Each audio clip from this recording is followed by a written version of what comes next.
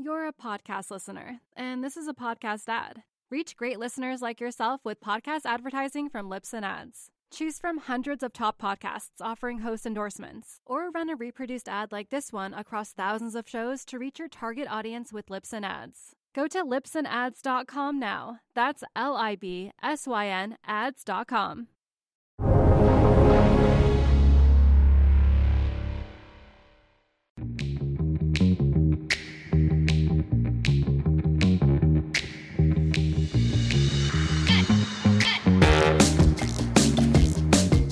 Good day, Real Vision audience. We have an incredible guest here with us today, both a friend of mine as well as a company that I'm invested in. I'm sure a lot of you that are following the crypto world are going to really enjoy hearing from one of the original gangsters of crypto, Peter Smith, the person that is the founder and CEO of Blockchain, is here with us. Welcome, Peter.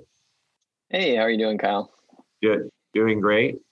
Peter's in New York at the moment. I'm in Dallas, and we're here to kind of unpack what's been going on in the marketplace, how Peter's company and specifically that Blockchain is navigating the explosion in the world of crypto, as well as more philosophical questions that I can't wait to dig into with Peter as far as how private crypto he thinks it's going to interact with public central bank digital currencies and sovereign instruments. So, Peter, if you don't mind, let's kind of kick it off and talk about real quickly just the last 2 or 3 years and how you've seen it evolve with your business, specifically Blockchain's wallets, Blockchain's business, and how Blockchain has looked at the crypto world and how it's harnessed it so beautifully so far.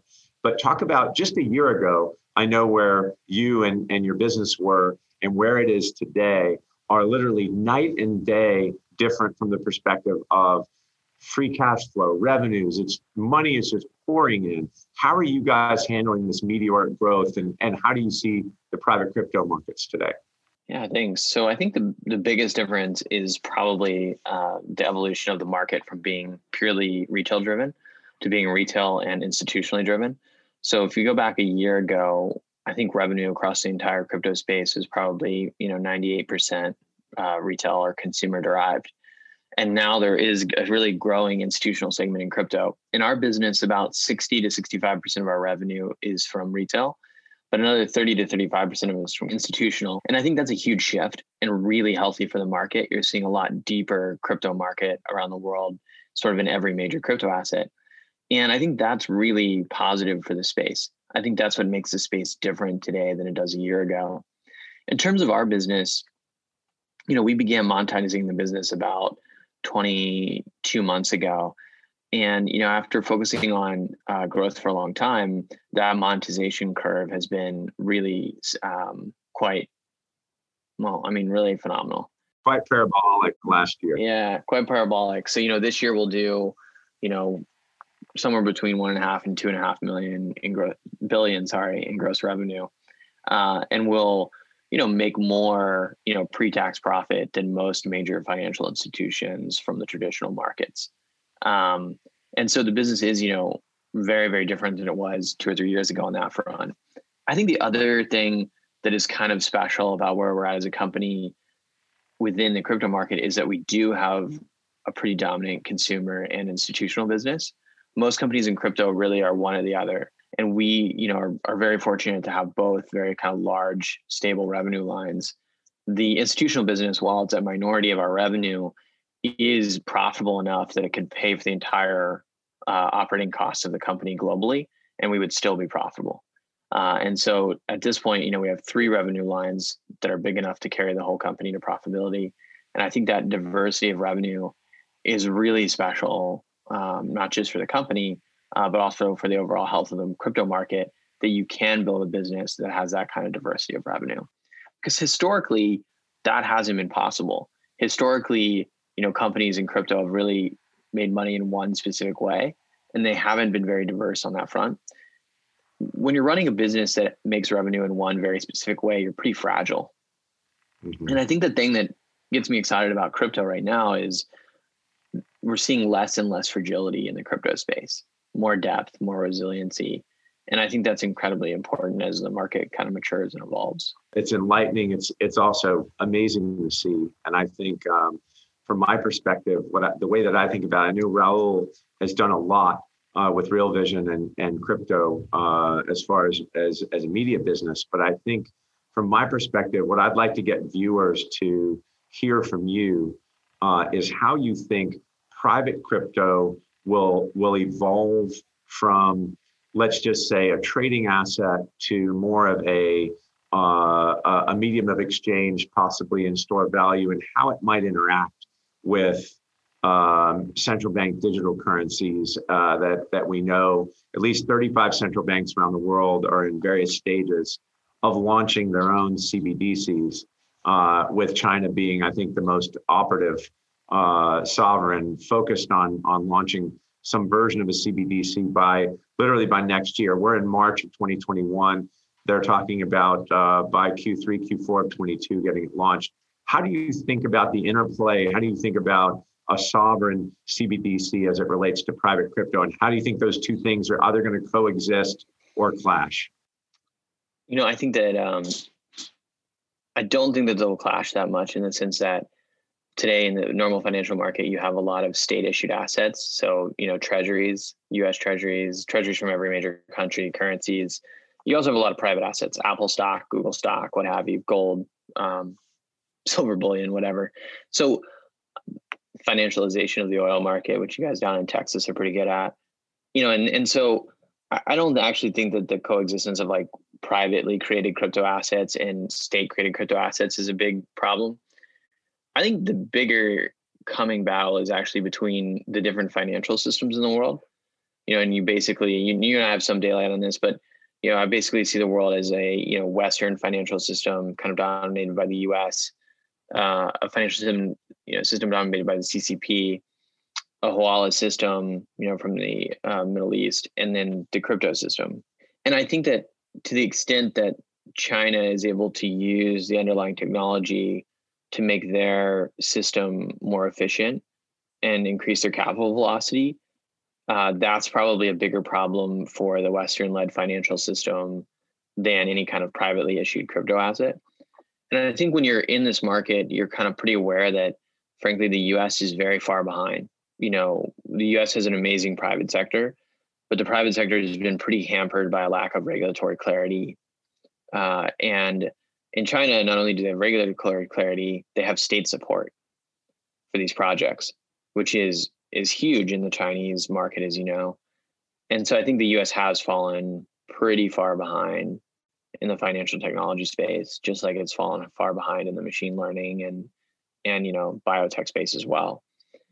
I'm hopeful, though, that like I'm always a big believer in America and in the West. I'm pretty hopeful that this administration will give some regulatory clarity and allow private sector to get back to work. This morning, it's March 10th, we announced that we just added Jim Messina to our board of directors. Jim is, worked with Obama for about 15 years and ran the largest Biden super PAC. And, he and I have known each other for quite some time, and we kind of sat down recently and we were talking about regulatory, and he really believes that this is the administration that will get a comprehensive framework out of. And I'm pretty excited to work on that with him. But as it stands today, the US is pretty far behind. Well, first of all, adding Jim was a great addition to blockchain. Jim's a longtime friend of mine as well, and probably one of the best single Democratic operatives there is. So a very, very shrewd move on your part there. As it relates to China being ahead of the U.S., Peter, you and I have worked behind the scenes on some initiatives with, let's say, U.S. cabinet members and agencies, that how they're looking at these particular issues. And when we look at China today, when you look at the RMB, their unit of currency, if you look at the SWIFT data, only about 1.8% of global cross-border settlements happen in RMB. And if you even drill down a little further on that, it's China's cross-border settlement with Hong Kong, which isn't really a cross-border settlement anymore now that they've taken over Hong Kong and eliminated their democracy. So no one really trusts China. No one trusts their currency. And China, for all intents and purposes, has to use dollars to operate around the world. Given the fact that China might be ahead of the US in AI and robotics and a few other things they might have, stolen to get there, they might have invested in R&D and also procured some of that capabilities from somewhere else. But when you look at their currency and China's economic reach with their currency, it doesn't exist in the world today. They have to have dollars, euros, yen, and pounds to operate. It's primarily dollars. So how do you think about China's uses? China happens to be one of the largest Bitcoin miners in the world. How do you think their impact on crypto per se, private crypto, might evolve over the next 1, 2, 3 years? I know it's impossible to look much further than that, but how do you see China interacting today with private crypto? And does blockchain.com have Chinese accounts? How do you think about China's activity in private crypto? Yeah, it's hard to tell because so much of China is state-owned or state-connected enterprise or senior CCP members that are profiting off of the private sector. It's been really difficult to get a sense for like how much is CCP versus just people of power in the CCP first, and so it's kind of a murky world. Blockchain.com doesn't do business in mainland China. We do business in Hong Kong, which is now mainland China. Yeah, and we have to decide what we're going to do about that in the long run. But historically, we've done business in Hong Kong, and we've not done business inside mainland China. And that's for a variety of reasons. I think that for us, we've seen a lot of American tech companies go into China, compete with Chinese backed, and it never ends well. Uber is a good example of that. That was part of it. The other part of it was, we're very conservative when it comes to regulatory, and it's very hard to, get to the provenance of some of these flows inside China. And so, as a risk factor, it's probably easier to leave that market off the table. Yeah. I think in terms of their impact on the private market, it's probably less and less now that you have some of these really large institutions involved. Like at the end of the day, like the purchases that Elon Musk companies made, like dwarf anything going on in China right now at this exact moment. So it's probably becoming less as the US market heats up. And then, one of the things that blockchain.com does is we're probably the largest provider of project finance capital in the space of debt. And we've financed, hundreds of millions of dollars, nearing $1 billion worth of mining production capacity in the West now. That's something I feel pretty strongly about, financing capacity in Europe and in the United States, just as a way of making the system more resilient. And that capacity is coming online over the next 6 months. And so I think that you probably saw the all-time high of hashing power in China as a percentage, probably a year ago. Now, we have a lot of capital. The Chinese government has more capital. So, if they wanted to engage in a hash rate war, versus us, they're going to win, of course.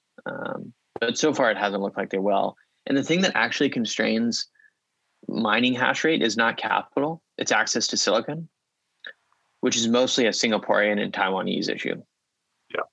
Ironically. Yeah. I think that's pretty good news for the crypto market overall. Yeah.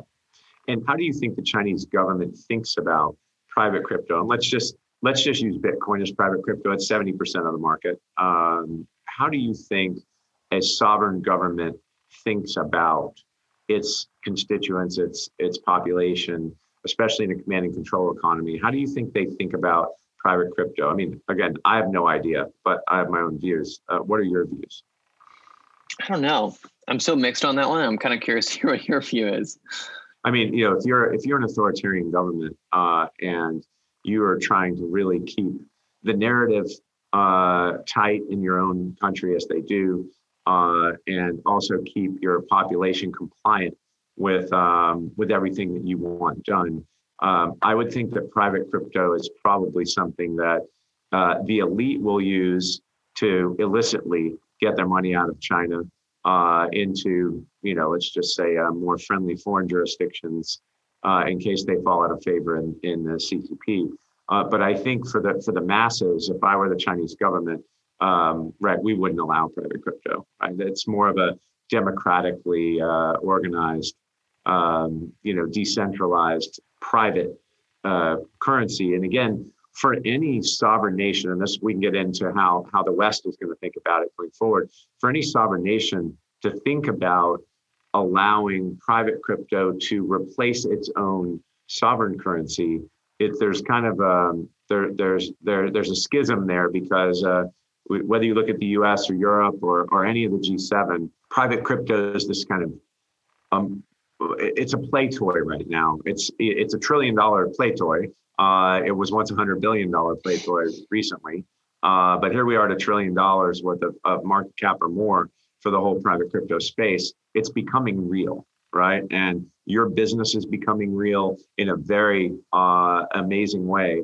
And now private crypto is becoming real. So this question is going to come across administrations, whether it's the US, whether it's Europe, whether it's China. They'll all look at it differently. But how do you think the West is going to either embrace or fight or allow? How do you think the West is going to think about private crypto as it becomes more relevant because of its size? I think the US, and what makes the West great, is our belief in the private market and the free market, right? And so, financial systems have changed a lot over the course of American history. That's one of the things that's made the US competitive, actually, is our financial systems and our financial markets and our ability to tolerate change in them.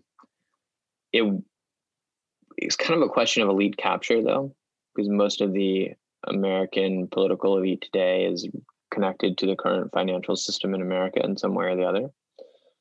And anytime you have a wholesale shift, there's going to be winners and losers. And so I could see there being, and there certainly is, some degree of capture from the current financial system, which we can call TradFin, of the sort of elite political system in America. And so the question is, and will become, do we really believe in the free market, in letting the best financial system win, the best financial products win? Or are we going to revert to like a state planned model and, regulate this new system out of existence? And I think that's going to be an interesting question, not just for a company like mine in our industry, but a question that's interesting about the future of America. And one of the things that troubles me is like the American economy is more planned today than it's ever been. And that slow shift towards state planning, I think, is really dangerous from not just a human freedom perspective, but from a competitiveness perspective. Mm-hmm. And so I don't know what will happen as crypto gets bigger and bigger. What I hope happens is that the incumbents in finance decide that it's a great opportunity, to build better businesses and better products for their customers. And we all kind of compete together. Like, I hope to be competing with JP Morgan 3 or 4 years from now. Mm-hmm. Could see the opposite thing happen. As it becomes bigger, it becomes more relevant. It becomes more of a front burner issue for the Secretary of the Treasury in the U.S., right? For the European financial ministers. Again, the more prolific, the more ubiquitous it becomes, the more of an issue it is for everyone. And this is something that no one's really had to think about before. And I would expect more friction than we've seen so far as it gets larger. And with the imposition of CBDCs around the world, or the release of CBDCs around the world, I think they're going to be forced to think about private crypto versus CBDC currencies and how that kind of symbiosis or friction might happen between them. So, adding great political operatives to your organization, I think is going to be key to growing it over time, or at least dealing with whatever kind of regulatory blowback there might be with private crypto. Because look, in the end, this is something that was created, by a white paper, an anonymous guy, and a group of wizards of algorithms and math that developed this network. And I think that in it has its own problems as far as economic certainty is concerned from the perspective of sovereign nations. Again, it's easier to put yourself in the shoes of Peter Smith than it is to put yourself in the shoes of whoever the Treasury Secretary is in the United States and how they think about regulating something that's becoming so important to a new generation of investors, right? And I think you said you're going to compete with JP Morgan. I can't imagine JP Morgan is going to be a functional competitor in crypto when you have such a huge lead and are building out capital markets the way that the incumbents used to build out capital markets in your space. It'll be pretty tough for them to compete, really, honestly, because, internally the projection is that we serve 33 million customers today. Those are not wallets, but actually verified customers. Like that's the same kind of metric you'd compare against a bank. Yeah. And, when we look at the internal projections, because we're getting more efficient over time, not less, we'll probably be able to serve 1 billion customers with about 1,300 employees. JP Morgan headcount today is, they're probably serving 100 million customers at most, maybe 70. And their headcount is an order of magnitude higher than that. Yeah. And so I don't actually think they'll be a phenomenal competitor in the future at providing crypto-enabled financial services. Yeah. I think the big question will be 4 or 5 years from now, when Roblox, which is going public today, goes, the next Roblox 4 years from now goes public, will they be going public inside the crypto capital market with us? Or will they be going public with NYSE and, JP Morgan and Goldman? I think that'll be the interesting question 4 years from now. It's like, which capital system, which financial system do companies and people use to do their financial services? But I don't think it'll be possible for JP to compete with us inside of the crypto space. You're a podcast listener, and this is a podcast ad. Reach great listeners like yourself with podcast advertising from Libsyn Ads. Choose from hundreds of top podcasts offering host endorsements, or run a reproduced ad like this one across thousands of shows to reach your target audience with Libsyn Ads. Go to libsynads.com now. That's LIBSYN ads.com. I agree with you, but I think the principal issue around all private crypto and as it relates to blockchain or Coinbase or any of the other but lesser competitors of yours behind you in Coinbase, I think, is how these sovereigns think about private crypto and how they might put enough roadblocks or speed bumps in place just to slow down the meteoric growth of the asset class, because again, it's actually starting to threaten sovereignty. And as you've seen, some countries are even deciding to adopt it as a sovereign currency, which is a head scratcher for me. If I were running a country, I would never adopt it as their sovereign currency. I may allow it to exist or coexist with my currency, but I think the manner in which sovereigns decide to deal with private crypto is going to be your chief issue. Your chief issue actually isn't going to be competition. I think you guys are leaps and bounds ahead of everyone else, and having guys like you and Charlie Nogueira in your business, you kind of have a dream team of people running these things. When you think about Bitcoin, again, I say Bitcoin, more ubiquitously for private crypto. When you look at Bitcoin and you look at your personal net worth, Peter, outside of your ownership of blockchain, which is going to be spectacular in the future, how do you allocate your personal assets today when you think about your financial assets, whether it be a house, whether it be savings, whether it be investment? How do you think about crypto versus, call it, operating companies around the world, stocks or private companies? I actually don't own any real estate. I'm well over 95% allocated into the crypto market. In your private capital outside of your ownership of blockchain? Yeah. Wow. Look, when you find a good trade, you just try to get behind it some more. I tell you, and the fluctuations daily don't seem to faze you at all. Well, I think there's a kind of interesting way to think about that, which is that, there were a few things that I wanted to take care of in my life financially. And I took care of those things. Part of that was like, setting aside whatever to take care of family members or people that relied on me. And those assets were set aside outside of my name a long time ago. And so, once you had that done, the reality is I'm a really young guy. I'm in my early 30s. I don't have a family. I don't have any dependents. And I love building companies and investing And so, if I was wiped out, I have just enough capital set aside that I feel like I could rebuild and would enjoy that journey actually. And so for me at this point in life, it's quite fine. The other reality is like, I was less allocated into crypto ahead of the financial crisis.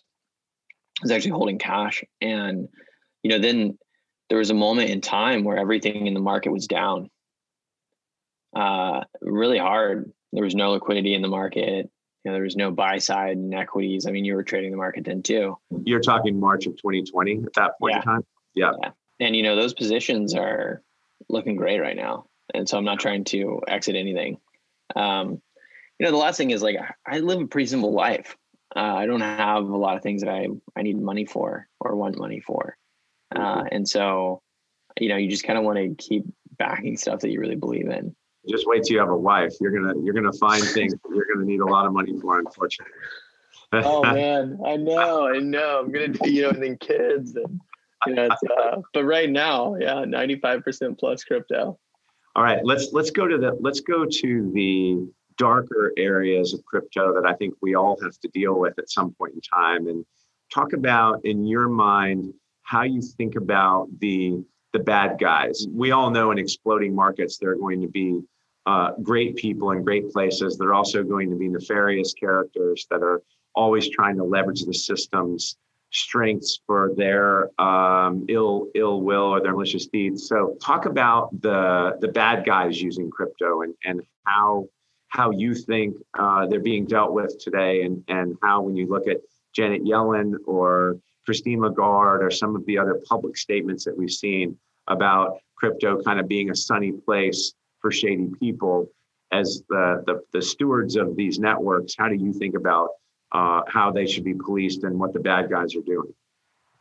Yeah, look, I think it's really tough to police a lot of this stuff, in the sense that you have a very liquid, market. It's very extremely global. And I think it's tough to really police things. And so I don't, I have a lot of sympathy for the regulator, ironically, because it is just really, really tough work that they're engaged in. I think the thing though that for us that we think about a lot is like, what can we do? Like, what's our personal responsibility? And for us, that means having a really strict, KYC and transaction monitoring program, as well as thinking really carefully about what kind of reputational risk we take when we interact with the client. So even if the client is not, a KYC or a transaction monitoring risk, it's like, how does this client's reputation impact the firm? And, we've had a lot of business that we've turned down, not because it was not lawful, but because we didn't feel like we wanted to be their partner in the crypto space. And that's everything from, shady folks like you would think of. We've also turned down a fair amount of business from the sort of hedge fund community, because a lot of the hedge funds that originally got involved, were funds that had previously had problems around insider trading.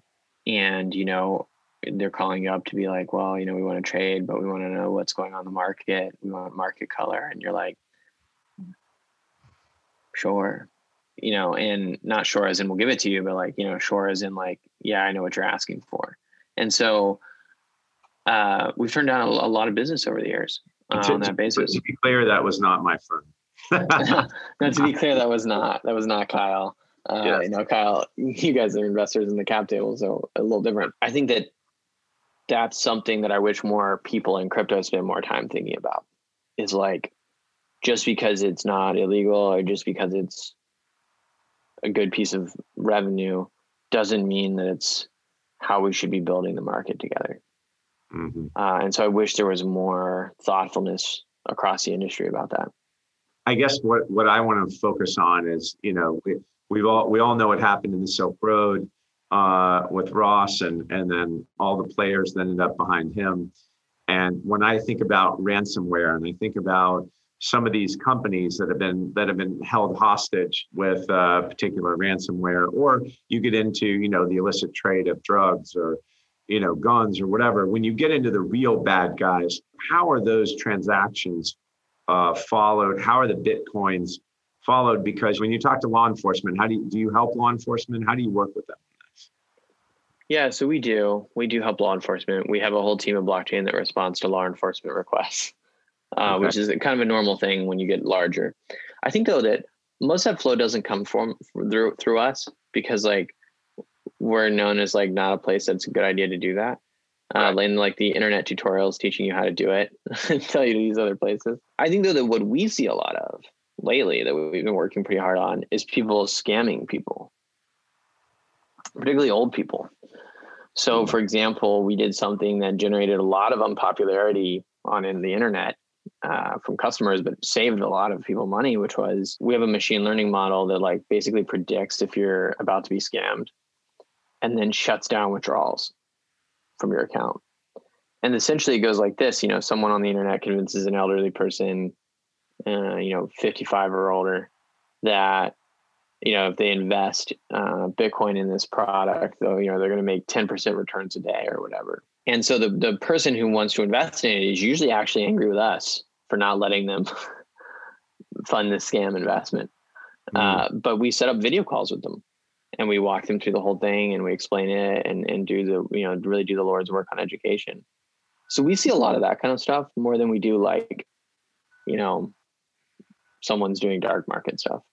Okay. So yeah, that's kind of you're saying that you've been very active in kind of the fraud prevention, just like your credit cards. If they see your credit cards being used in various places too quickly or things that you don't normally buy, my credit card company just shuts them off.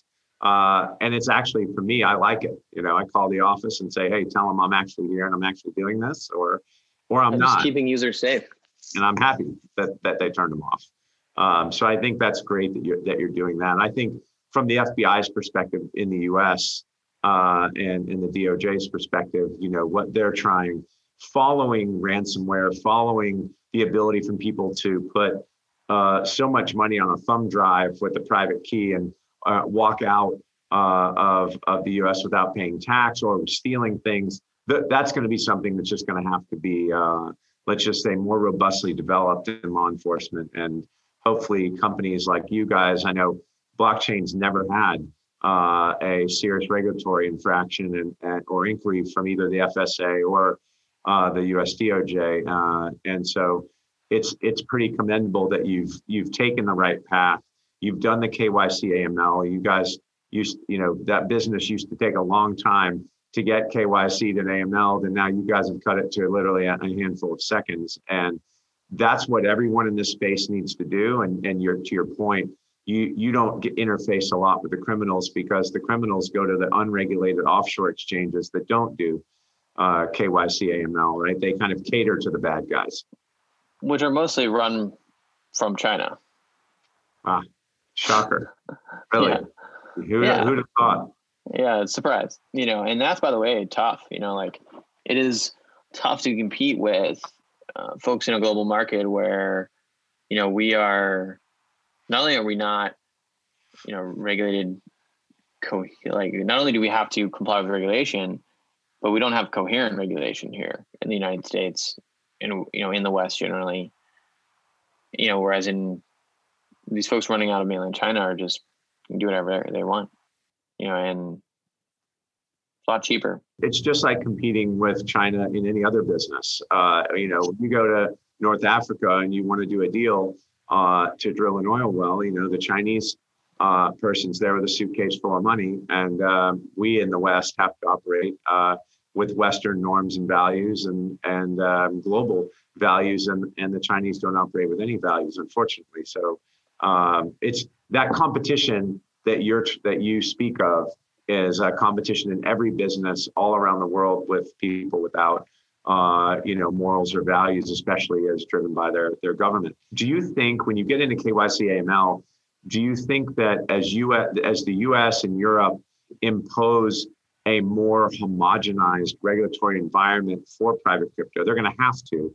I know you're running to a different standard already at blockchain than almost anyone else. You have a much higher standard for your onboarding process and your own surveillance. But do you think that we'll get to a point in private crypto where there'll actually be not only KYC AML, but investor suitability questionnaires. When you set up a stock brokerage account today, the rules stipulate that the brokers themselves must, the clearinghouses, they must fill out investor suitability, i.e., what's your net worth? How much of your net worth, what's your income? How much of that do you intend to invest? Do you think that's coming to crypto? Because today it doesn't really exist. Probably. I think what we're focused on right now is not so much means testing, but building learning tools. Because ultimately, I actually think means testing is really bad for the consumer. Not, like if the regulator tells us we'll have to do it, to be clear, we'll do it in case the legal team's listening. But I think means testing is horrible because it takes people's access away from financial products.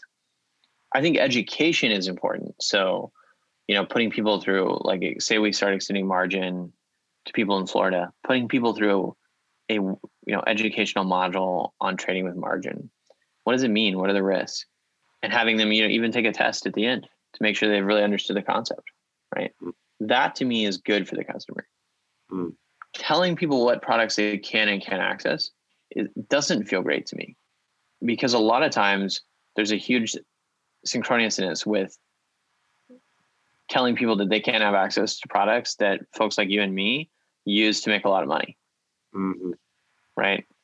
And as someone who came up in the last income bracket and now has access to whatever products, maybe not whatever, but certainly access to a lot of products, there's a huge asymmetry in terms of product access. Right. Yeah.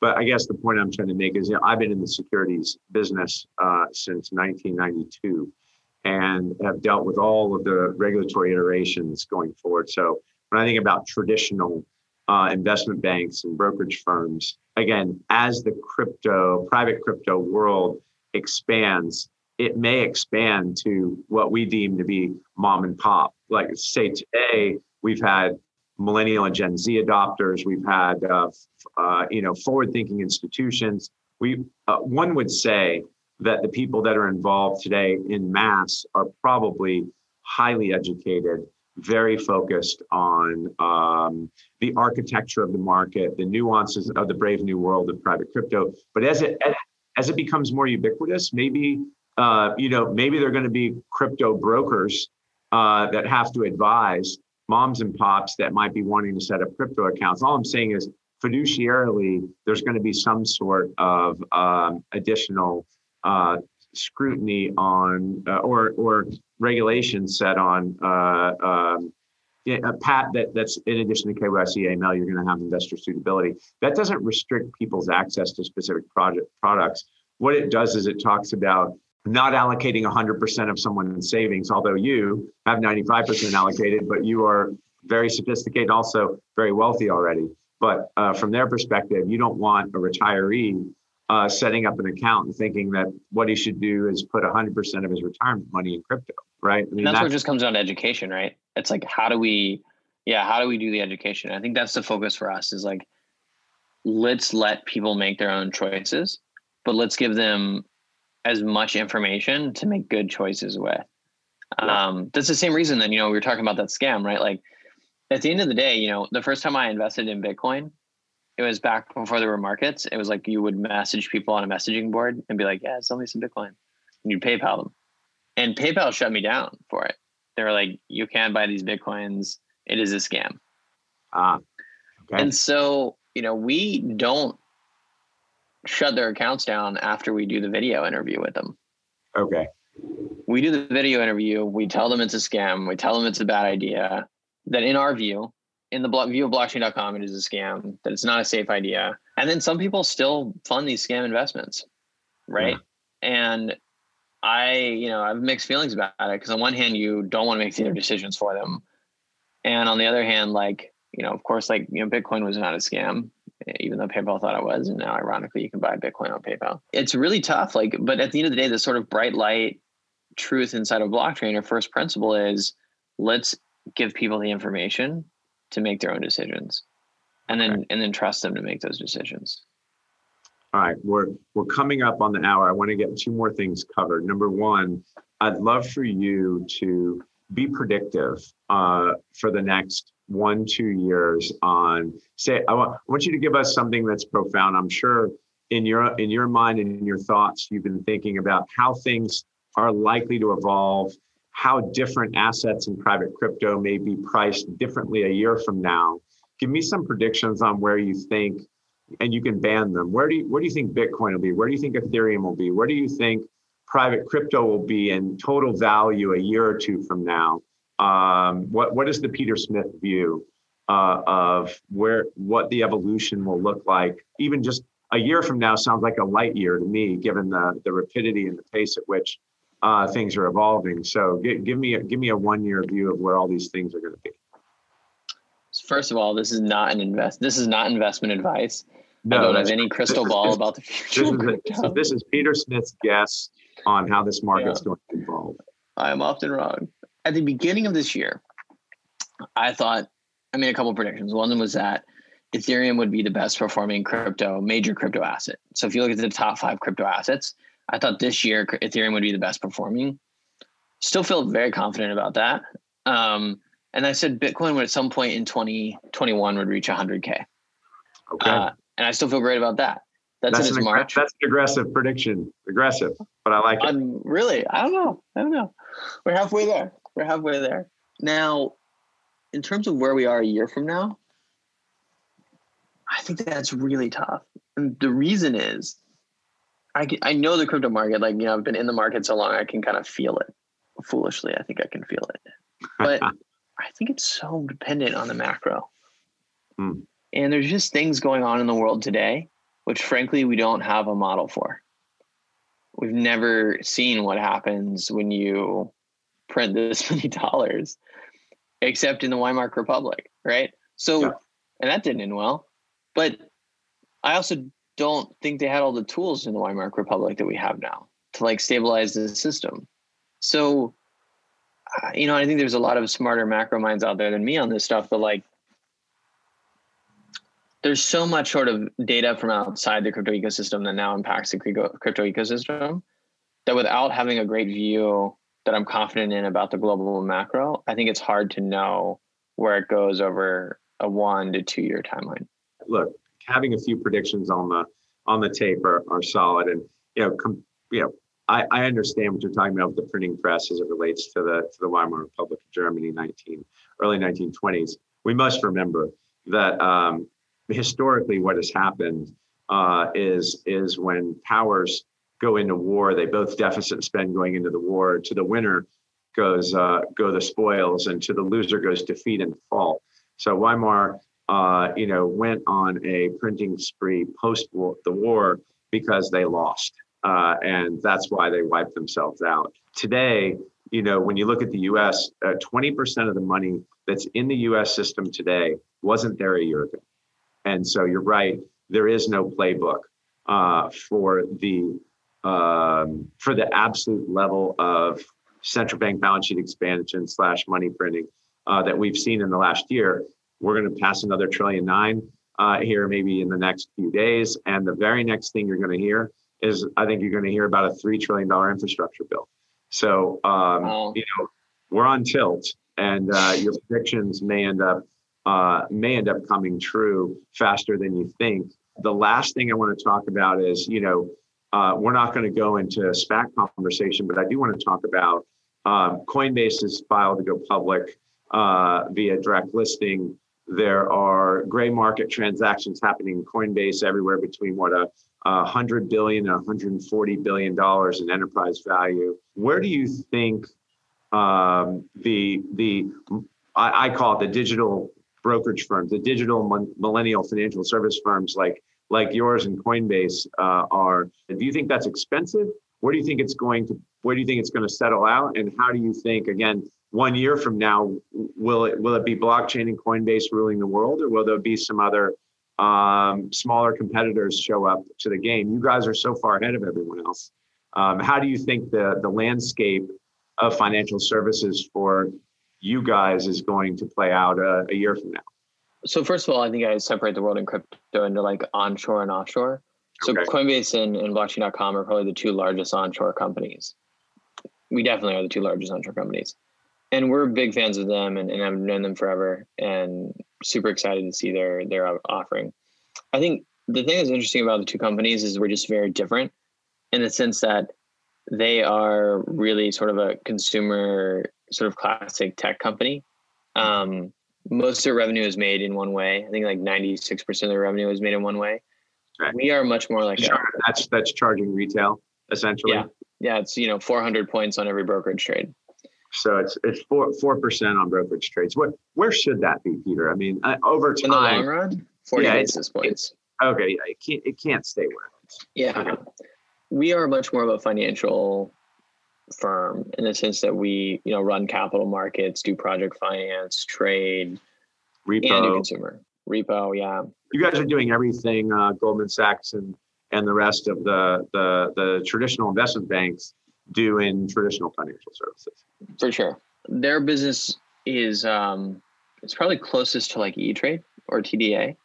Okay, and our business is closest to probably JP Morgan, in the sense that it is very Goldman-esque because of the ex-Goldman folks, but we have a giant retail presence. And so the two businesses are just very different. And so it'd be interesting to see how they trade. And then in terms of us, like eventually we will be public in some market. And it'll be interesting to see how we trade. But I don't really see a lot of smaller competitors making a run at us just because of a lot of the structural advantages we have. The real question is, can the onshore guys hold off the offshore guys? Right. Because the big advantage that we have, of course, is that we can get banking. The big disadvantage that we have is that it takes us longer to roll out products because we're regulated. So that'll be the big question is, to what extent can we continue to compete with them? I had one prediction question for you. What's real inflation at the end of this year? Well, you can look at the real economy. You can look at how it's calculated, right, by how the CPI calculates inflation, or you can look at asset prices, right? So I think we're going to see a good old-fashioned inflationary move. You look at copper wire, you look at crude, you look at lumber, you look at food, and even wages. We already had wages growing at a nice clip pre the Chinese pandemic. And now I think you're going to see wage inflation north of 3%. So, when you look at how the CPI is calculated versus what real inflation is, you use the word real. I mean, in the absolute sense, I think we'll easily see mid-single digit inflation numbers across the board. And, we all know that whether you look at the US, Japan, or Europe, given the amount of on-balance sheet debt now, we can't allow our rates to move very much. We've had our 5-year rates move from close to zero to up to about 75 basis points, somewhere around there. Our 30-year rate has moved from 1% to about 2.3%. I don't think they can move much more, Peter, and I don't think we can afford to let short rates move, given the amount of short-term debt on balance sheet. So we're going to run inflation hot for a while. Think about this, right? We'll be at 3.5% unemployment by the end of the year, 3.5-4% unemployment by the end of the year. We're going to expand our central bank balance sheet by God knows how much this year, at least $2 trillion, maybe more. We're going to engage in a $3 trillion infrastructure program, and we're coming to herd immunity with this virus here in the next couple of months. So I think hold on to your seat. You're going to actually see real inflation by the end of this year. Wow.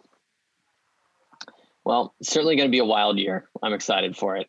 It is definitely going to be a wild year. So thanks for donating so much of your time to this discussion. I think the people in the crypto world and even in the non-crypto world that spend a lot of time on Real Vision are going to really enjoy hearing your thoughts and actually putting a name with a face. You're kind of someone that people know of, but don't even know what you look like. And I think this is going to be something good for you. And let's maybe by the end of the year, let's do this again. We'll do a recap next January at some point in time, and maybe let's be in some Caribbean destination together. We'll do some more spearfishing. I would love that. Thanks, Kyle. All right. Peter, Ciao. thanks for your time. Thanks, everyone, and look forward to seeing Peter again 6-9 months from now.